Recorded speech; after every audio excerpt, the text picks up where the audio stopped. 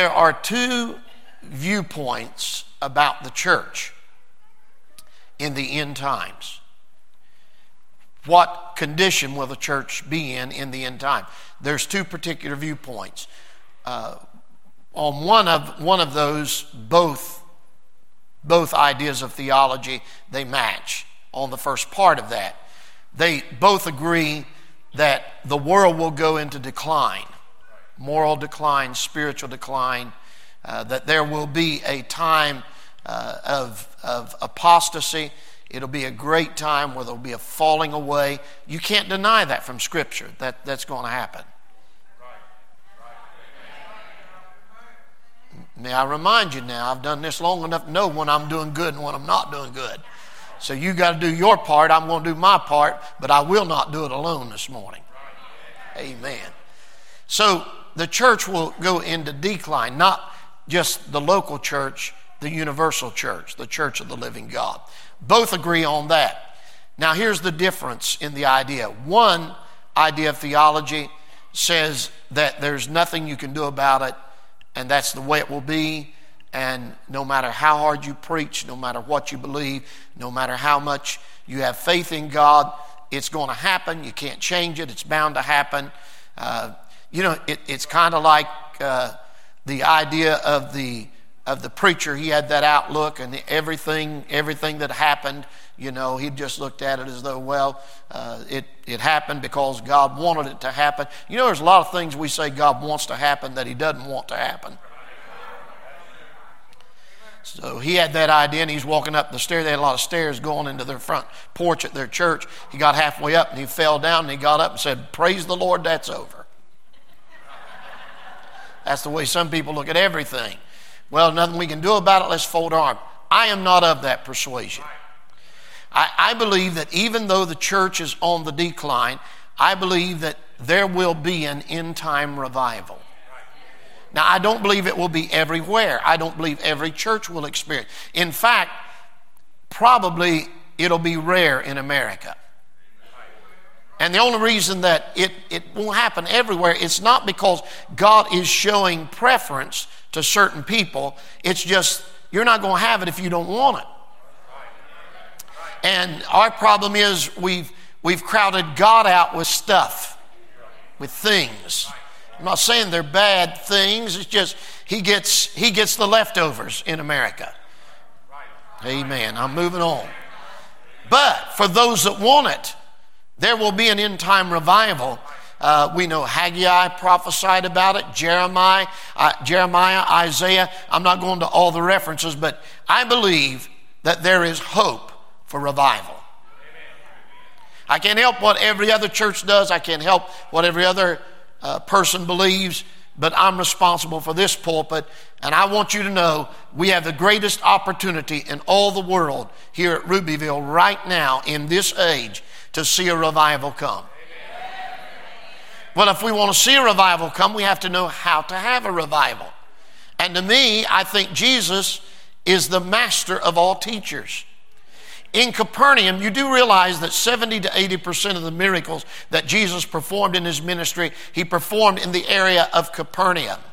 Capernaum was the place where he dwelt on the Sea of Galilee. So when you get around the Sea of Galilee, Capernaum, that area, you don't have to travel very far to experience in the Holy Land, to experience about 70 to 80% of the miracles that Christ performed, because it took place either on the Sea of Galilee, Capernaum, or the small villages surrounding that area. So that's where the bulk of his 3.5-year ministry took place, was in the area of Capernaum.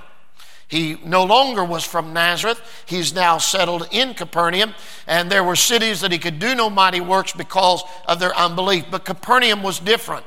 They wanted to hear. They wanted to know. They wanted to be blessed. They wanted to understand. Do you want that? Here's what happens. Chapter 2 and verse 1. And again, he being Jesus, entered into Capernaum after some days. And it was noised that he was in the house. And straightway many were gathered together, insomuch that there was no room to receive them, no, not so much as about the door. And he preached the word unto them. And they come unto him, bringing one sick of palsy, which was born of 4. And when they could not come nigh unto him for the press, they uncovered the roof where he was. And when they had broken it up, they let down the bed wherein the sick of the palsy lay. When Jesus saw their faith, he said unto the sick of the palsy, Son, thy sins be forgiven thee. But there were certain of the scribes sitting there and reasoning in their hearts, Why doth this man thus speak blasphemies? Who can forgive sins but God only? That's why he could. He was God. And immediately, when Jesus perceived in his spirit that they so reasoned within themselves, he said unto them, Why reason ye these things in your hearts? Whether is it easier to say to the sick of the palsy, Thy sins be forgiven thee, or to say, Arise and take up thy bed and walk? But that ye may know the Son of Man hath power on earth to forgive sins, he saith to the sick of the palsy, I say unto thee, Arise, take up thy bed, and go thy way into thine house.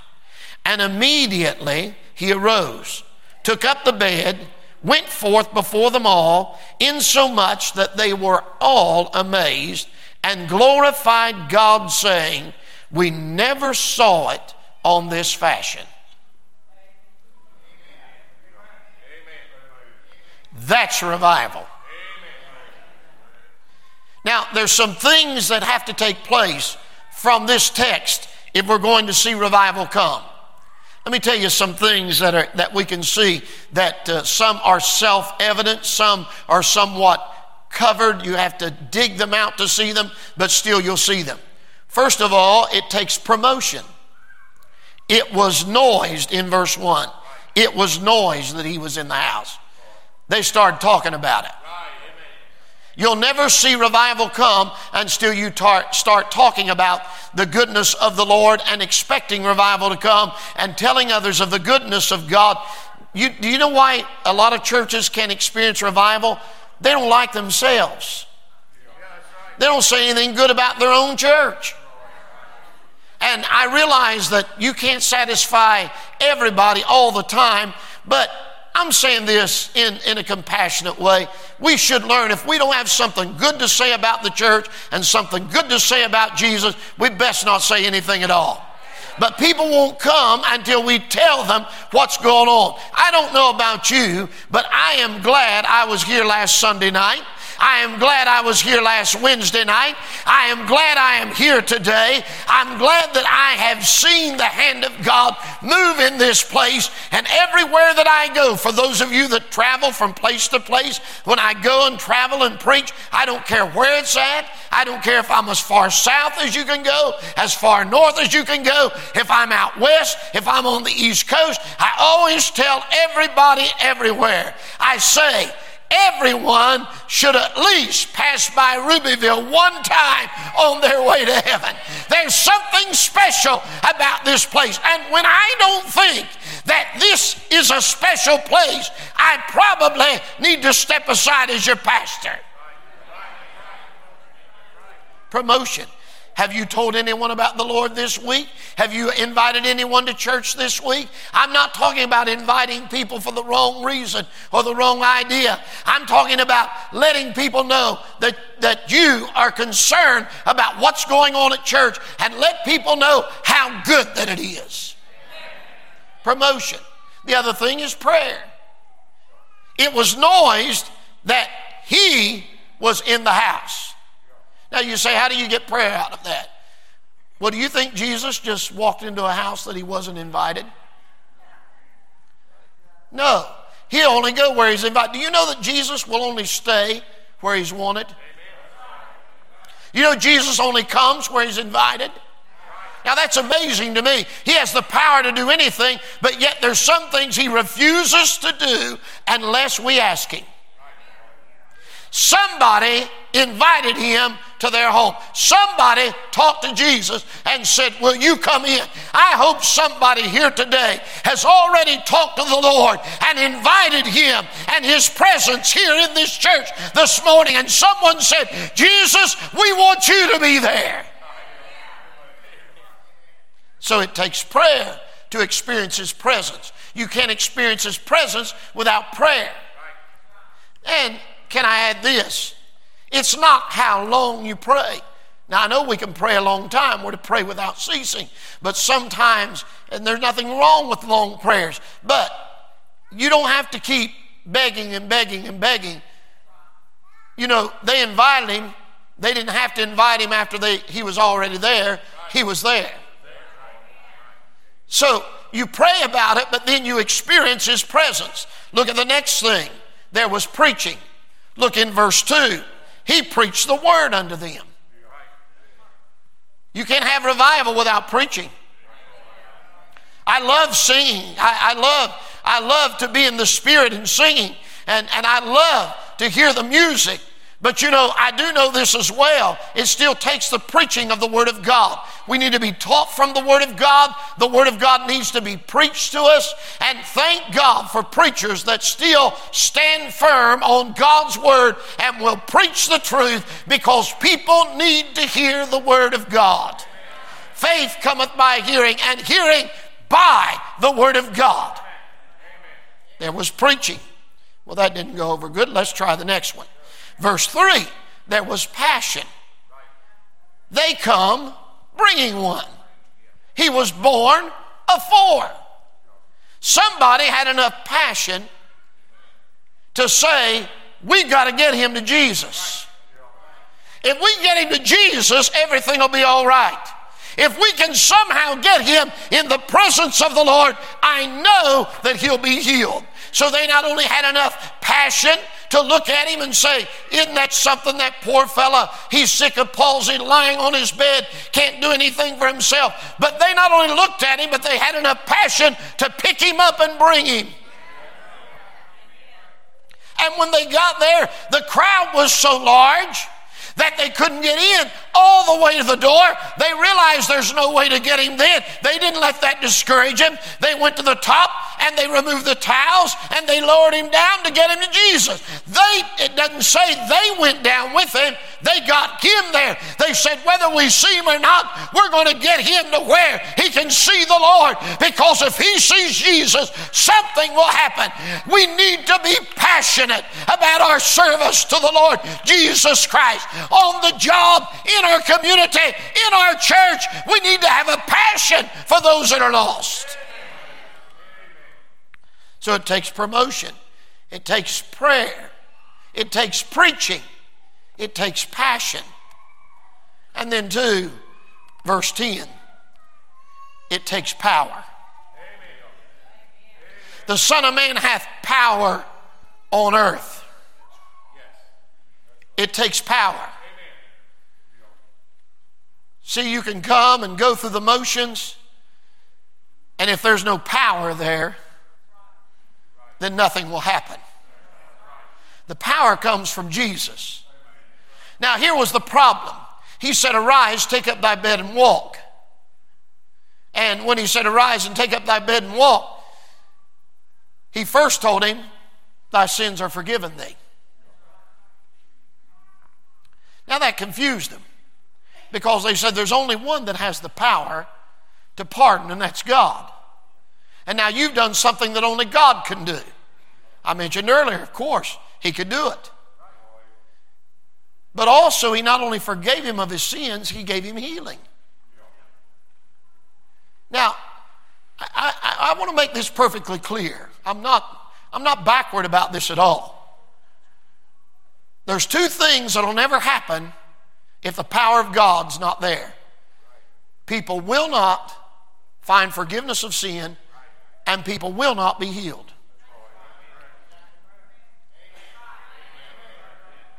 There's no power in me. I love to pray for people, but I'm praying for the power of God to touch you. I'm not praying that my power can touch you. I can't do anything for you. It takes the power of God to do it. But there is a difference between going to church and going to church where the power of Christ is manifest and revealed. When his power is revealed, strange things happen. So there has to be the power of God that is there. Nothing any more miserable than going to church, sitting through services, and it just being dry and dull and empty and no power of God there. The power of God will change you, my friend. He left a different man. It's more than just getting up from his bed. He got up from his bed because not only was the healing there available through Jesus, but also the power of God had lifted the load of sin. Do you know when the power of Christ lifts the burden of sin, and when the Lord raises you up, you're a different person. You leave a different person. Power. But then, verse 12. Verse 12 says they were all amazed and glorified God, saying, we never saw it on this fashion. An individual attended our church for some time. I really don't know why they were here. I mean that. There's somebody, I don't know why they're here. Because it's evident, this last point, if you didn't get them all, run over them, okay? There has to be a promotion to see revival. There has to be prayer, has to be preaching. There has to be passion. There has to be power. But also there has to be praise. This individual, constantly, they're contacting me. I mean, I'm talking 2-3 times a week. Contacting. Why do you do that? Why did they run? Because they can.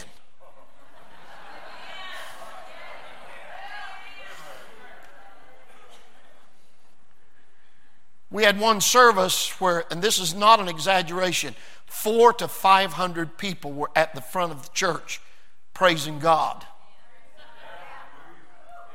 And they were gawking. So they contacted me. I've never seen anything like that. That's not Bible. We never saw it on this fashion. That was the verse I gave him. You hang around here long enough, it's hard to tell what you'll see. And I'm not embarrassed about that.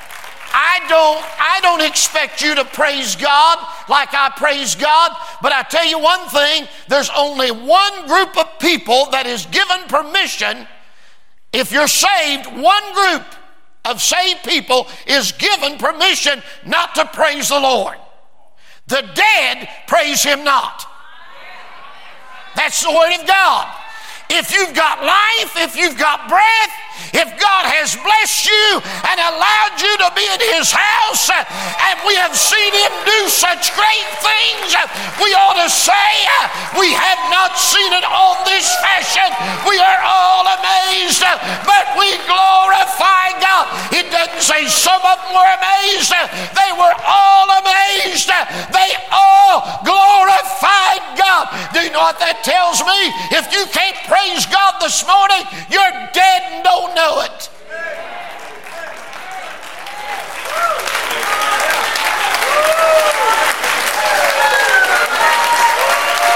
You got every right to praise Him.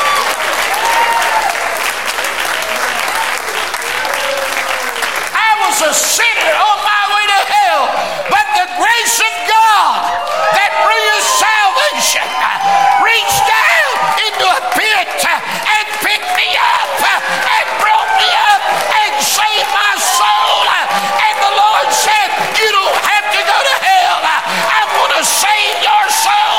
Don't tell me not to praise God.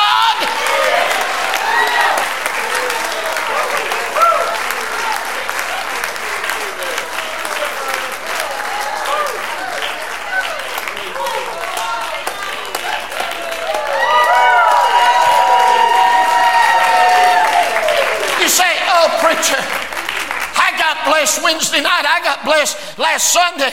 Well, how would you like for God to treat you like that? To look at you and say, no, I blessed you last week. I'm going to wait a month to give you another one. No, He doesn't do that. And by the way, it is not scriptural for you to excuse your lack of praise. It's not. One of our dear elderly saints walked into church with me the other morning, and as far as I'm concerned, gave me, and I'm not saying this with pride, I'm saying it with humility. She broke my heart. She said, Pastor, I just want to thank you. I said, thank me. What have I done? I've not done anything. She said, oh no, I was in church years and years and years and years, and said, I didn't know that you could just praise God all the time. And you needed to praise God regardless of how you felt in body and what was going on. Said, you taught me how to praise the Lord no matter what's happening. If I do nothing else, I pray that God would lead me to teach you praise is the power and victory over the enemy. God didn't do it for no reason. He did it so you'll praise Him. There has never been a great revival come without praise being attached to it. Revival flooded into Asbury this spring. Late winter, early spring. Praise was attached to it. Anytime you see a great revival come, praise is there. Now, I can tell you this. I know a lot of churches, they're not going to have a revival because why should God revive them? They wouldn't thank Him for it anyway. They wouldn't praise Him for it. Praise. Praise. Praise.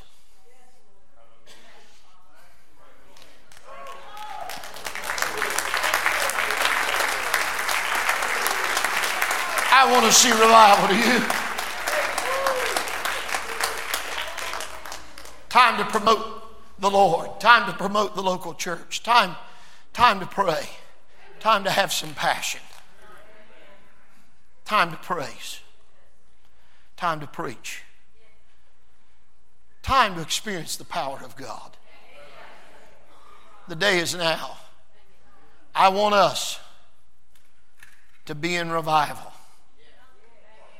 when Jesus comes again. I do.